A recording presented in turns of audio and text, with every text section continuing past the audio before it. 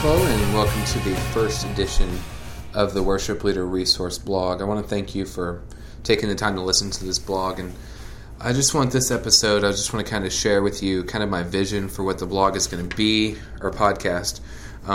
It kind of goes hand in hand with the blog that I'm doing at rsworship.org.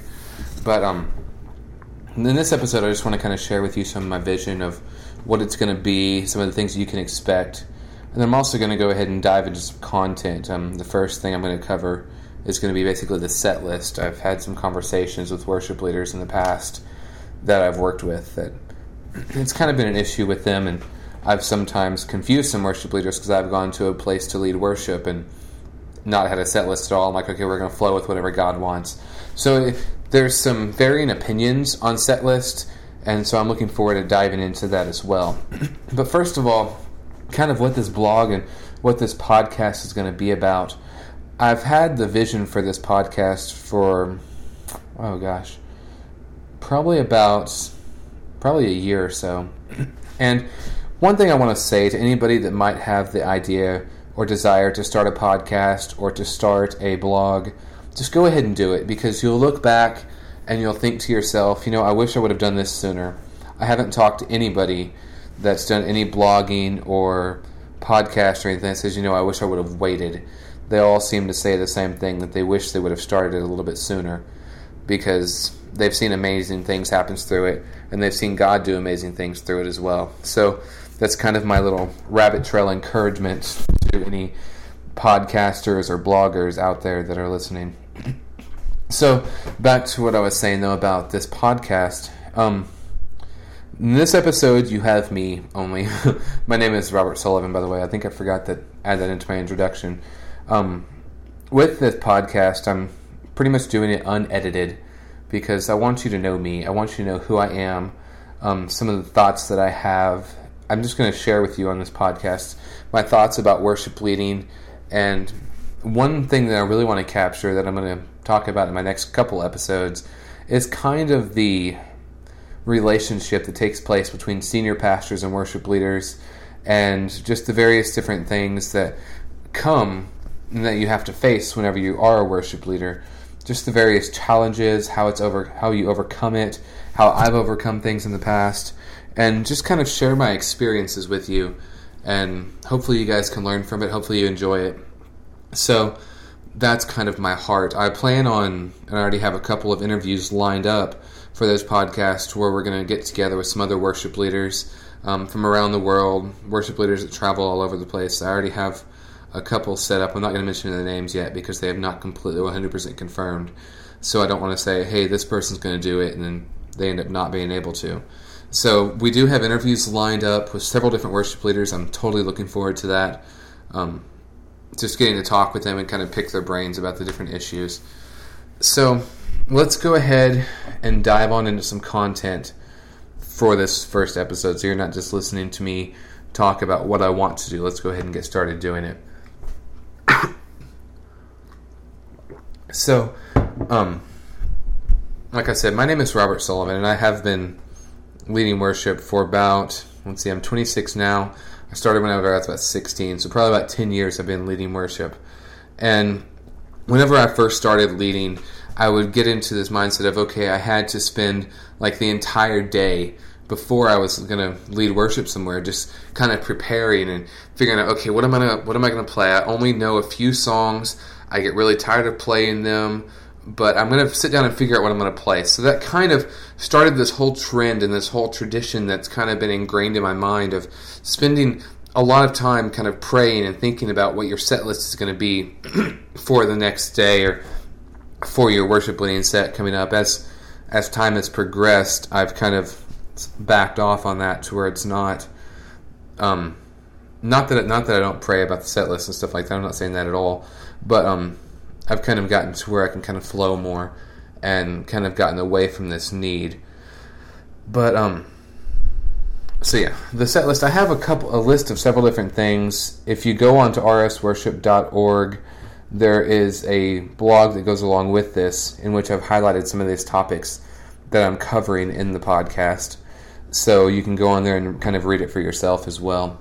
But as far as the set list is concerned, It's something that a lot of leaders actually kind of struggle with. They're always like, okay, what do I need to think of in terms of set list? So I've created like a 1, 2, 3 kind of setup to kind of help people with this issue. First of all, and probably the most important, but obviously it's overlooked in a lot of cases, is to pray for what God wants you to play. Because ultimately your job as a worship leader and my job as a worship leader is to lead other people into worship. We want to bring people into the presence of God. And if we're seeking to bring people in God's presence, we're wanting to connect them with what God is doing, then it's important that we kind of spend time in God's presence, say, okay, what are you speaking? What are you saying? How do you want this meeting to go? How do you want this service to flow? God, give us the songs. What songs can we sing that are going to please your heart? What songs can we sing that are going to allow you to pour out your love on us in new ways that we've never seen before? So I know I say on the blog, I say worship leading is about more than simply singing a few songs. It's about that connection that I was talking about just a moment ago. So if we're truly desiring to worship God, then we need to pray about the songs that He wants us to sing. And when you're praying about it, kind of, at first I had to get out a pen and pencil, and I still kind of have to do that because I have an ADD moment. Sometimes I'll be praying about it and then kind of jump to different tasks and stuff like that. Just today, I was working on stuff on my laptop, and I went into the kitchen to make a shake, and then I kind of came back to my laptop and started working, and just kind of completely left it in the kitchen. And then my wife was like, "Robert, are you gonna drink your shake you just made?" I'm like, "Oh yeah, forget about that. I got distracted." So it's very easy to get distracted, for me at least. So whenever I'm praying about what I'm going to play, I have to have a pen and paper with me. So whenever I feel God putting a song on my mind, I have to kind of write it down. And I look at that list that I write down, and maybe songs that I've heard on the radio or something like that come to mind as well. And the second thing that we have to do is make sure that whenever we play a song, whenever we sing something, that we use songs that we know well if we're going to use something that's not like spontaneous worship. Obviously, spontaneous worship is going to be songs that we don't know, songs that are not written currently and stuff like that. But if you're planning like a congregational worship, you want to make sure that you play songs that you know well. Because a lot of times, and it's kind of a pet peeve, I'll walk into a church somewhere and hear a worship team leading a song that they don't know how to play very well. And obviously the electric guitarist is playing the lead guitar of a different song that they're like, okay, it's in the same key. We don't know the song we're playing, so we're just going to play this. It kind of goes with it. The bass guitar is keeping his groove on with something else. And so there's like not a mesh because they don't really know what they're playing. And I'm totally guilty of this myself. I hear a song and I'm like, okay, I really, really, really want to lead worship with this song. I feel God's anointing on this song. I know God wants to speak to this song, so I'll kind of run and say, okay, I'm going to speed through this song and figure out how to play it as quickly as possible, and then I'm going to lead worship with that tonight. And sometimes it works out really, really well, and God's anointing is all over it, but probably the majority of the time, it's a complete failure because I end up messing up the chords. It's just chaos. So before you try to lead a song that you just heard or you don't know very well, kind of practice it by yourself. Practice it with your worship team before you take it live. Because you don't want to create distractions whenever you're leading worship. You want the entire focus to be on, okay, God, we want to focus on you, not on who's playing. I think one of the biggest compliments I ever got as a worship leader was when I was leading worship at a conference one time, and afterwards somebody walked up to me and said, I just feel I'm supposed to come up to you and say this, and it's kind of awkward for me to say, but because I don't know how you're going to respond to it. But the worship tonight was so amazing that I completely forgot there was a band that was even here, because through the worship I was able to connect so closely with God. And that's one of the biggest compliments that I've ever gotten, because it's saying, you know what, you guys were so in tune, you were so connected, you were so united, playing the same things, seeming the same things together, and that unity was in tune with what God was doing, and therefore it allowed me to be able to connect with God without even realizing that somebody was up there singing. Now, that's probably the only time I've ever had that compliment, and a lot of people would say, I don't even know for sure that's a compliment, because they basically said, I just didn't even realize you were there. I just basically ignored you and forgot about you. But in the ultimate scheme of things, as a worship leader, it's not about having people come up to me and say, the worship was amazing. While I'm on this little tangent, I had a huge issue with dealing with this for a long time. How do I respond when somebody comes up to me and says, worship was amazing tonight. You guys did a great job. You're a fantastic worship leader. I don't always get that very often. But how do I respond to that? A lot of times I would just say, well, no, it's not me, it's God. And there was one particular instance when I was at a conference and that situation happened. Somebody came up to me and they were just exhorting me, saying, you did great tonight. Worship was amazing. And then I was like, well, it really wasn't me. It was God. And they just kind of paused and looked at me and they were like, it wasn't that good. Because if it would have truly been God, then I would have just been on my face the entire time. I wasn't on my face the entire time. And he said that to kind of catch my attention and get my point. He was like, realize that you are a messenger. You are a vessel, a channel, and a conduit that God uses to lead people into worship, to minister. And we need to recognize as worship leaders that, yes, whenever we are leading worship, it is God that is doing everything inside the people, but He is using us as a conduit. So when people come up to you afterwards and say, worship was great, accept the compliment.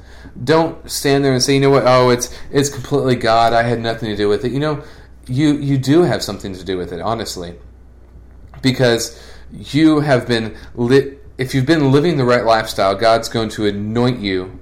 Or I don't really want to say it that way, but, well, yeah, I do kind of. If you've been living a lifestyle of holy devotion to God, to where you are seeking God and you are trying to cry out to Him, and in your private time, when nobody else is watching, if you're still worshiping God, then you're cultivating that lifestyle inside of you, and God is going to pour out His anointing on you in ways that you've never seen. I've seen it in my life. There's been times that I'll go through challenges to where I'm not focused as much on God, and when I lead worship somewhere, it's not as anointed. I'm struggling to try to get through the set.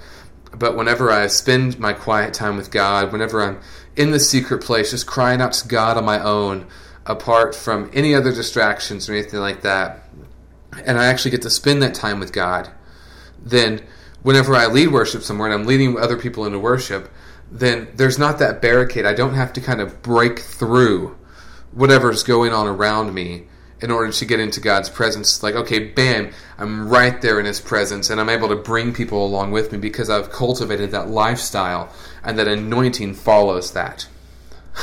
So I don't really know how that was tied into play what songs you know, but it was kind of a rabbit trail that I went off on. But the next thing that I want to talk about whenever you're creating a set list is your worship flow. This is kind of a big deal to some people. It's kind of a pet peeve of mine as well. I have a lot of pet peeves in worship for some reason. But there'll be people that'll be leading worship. The song will come to an end. They'll just completely stop the song, maybe put a capo on, change the keys and stuff like that.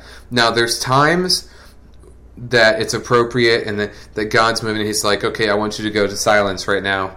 And we just all sit in silence in God's presence, and it's just overwhelming and amazing.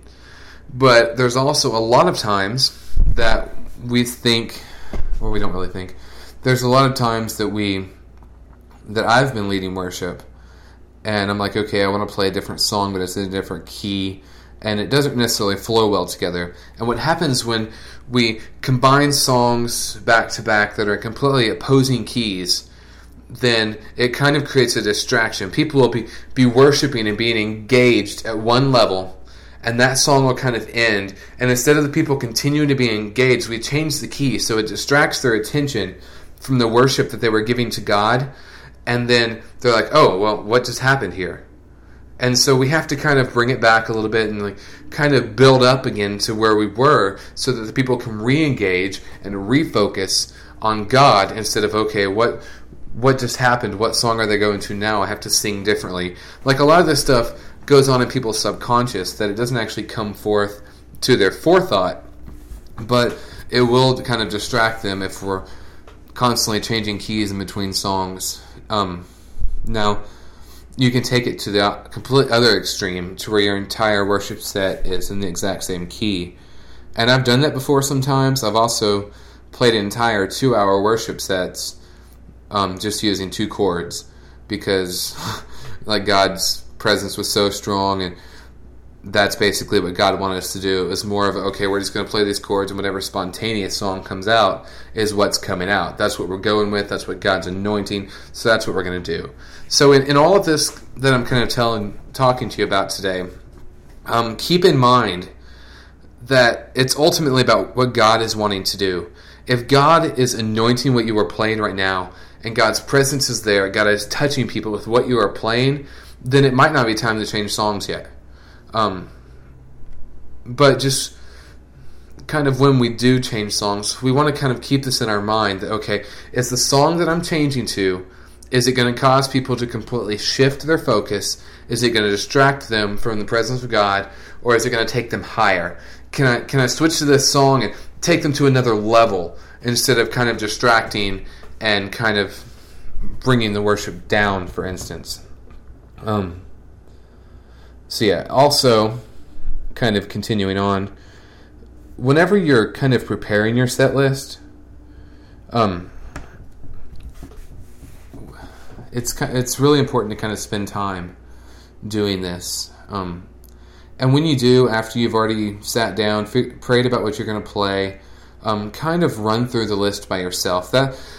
Whenever I create a set list, I like to get my guitar and kind of just run through the songs. Even if I just play the first verse and then how I'm going to end the song, it helps me get the whole worship flow part of it down. To where I'm like, okay, I know that this song, I'm going to end it this way, then I'm going to go into this song. How can I make those flow together? And so you kind of run through your set list and make sure that the arrangements are in ways that are going to flow well together. Is basically think of things like, okay, I'm leading worship with the guitar on this song. Is my piano player going to take over the next song as I fade out? And just kind of run it through your head by yourself before you go and present it to the team, so that way you can be prepared for whenever you do present it to everybody else. And then last but not least, just after you're doing your run through, just kind of make any corrections that need to be made and you're done. If you like the way that it flows, then keep it. If something doesn't flow right or you don't feel good about something, change it. A lot of times, like, people will spend the time in prayer and they say, okay, I know God wants me to play this song, but I don't know, like, it's completely different keys from every other song that I want to play, and I don't know exactly what to do.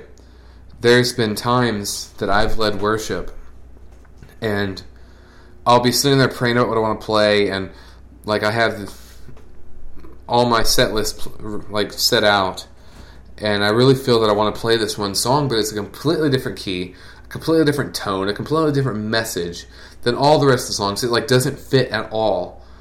And so like I go and lead worship and I'm like, okay, this is to the point where I'm going to change to this song, and it's kind of weird, I don't understand it. But then a lot of times there will be something that happens, somebody will get up and say something, maybe the pastor steps in and shares a small little message, and it kind of changes the course of that session so that it goes in that direction to where that song becomes appropriate. And so a lot of times if you're looking at your set list, you've run through it by yourself, something doesn't fit, pray about it again. Say, God, are you sure that you want me to play this song? Is this the direction that you're wanting to go with this? And kind of keep it with the set. Because if you feel when you're praying about it that God really wants you to play that, then God really wants you to play that. So don't let it just fade away, and don't forget about it or anything like that. Kind of keep that on your mind that, okay, God wants me to play this song, so I'm going to play it. Even though it doesn't fit, something might happen to where it kind of goes in that direction. But also, whenever you're doing your set list, keep an open mind. I personally drive the media guys crazy because I'll be up there leading worship, and I'll be leading this song, and inevitably I'm like, okay, God's doing this, so I'm going to take it the same direction that God is going. So we may be singing a song, and then we have a different song on our set list that we've given to the media guys that do the overhead projector stuff. And so we'll be leading worship, and God will say, no, I want you to flow in this vein. You're singing a song about this, but I want you to sing a song about freedom.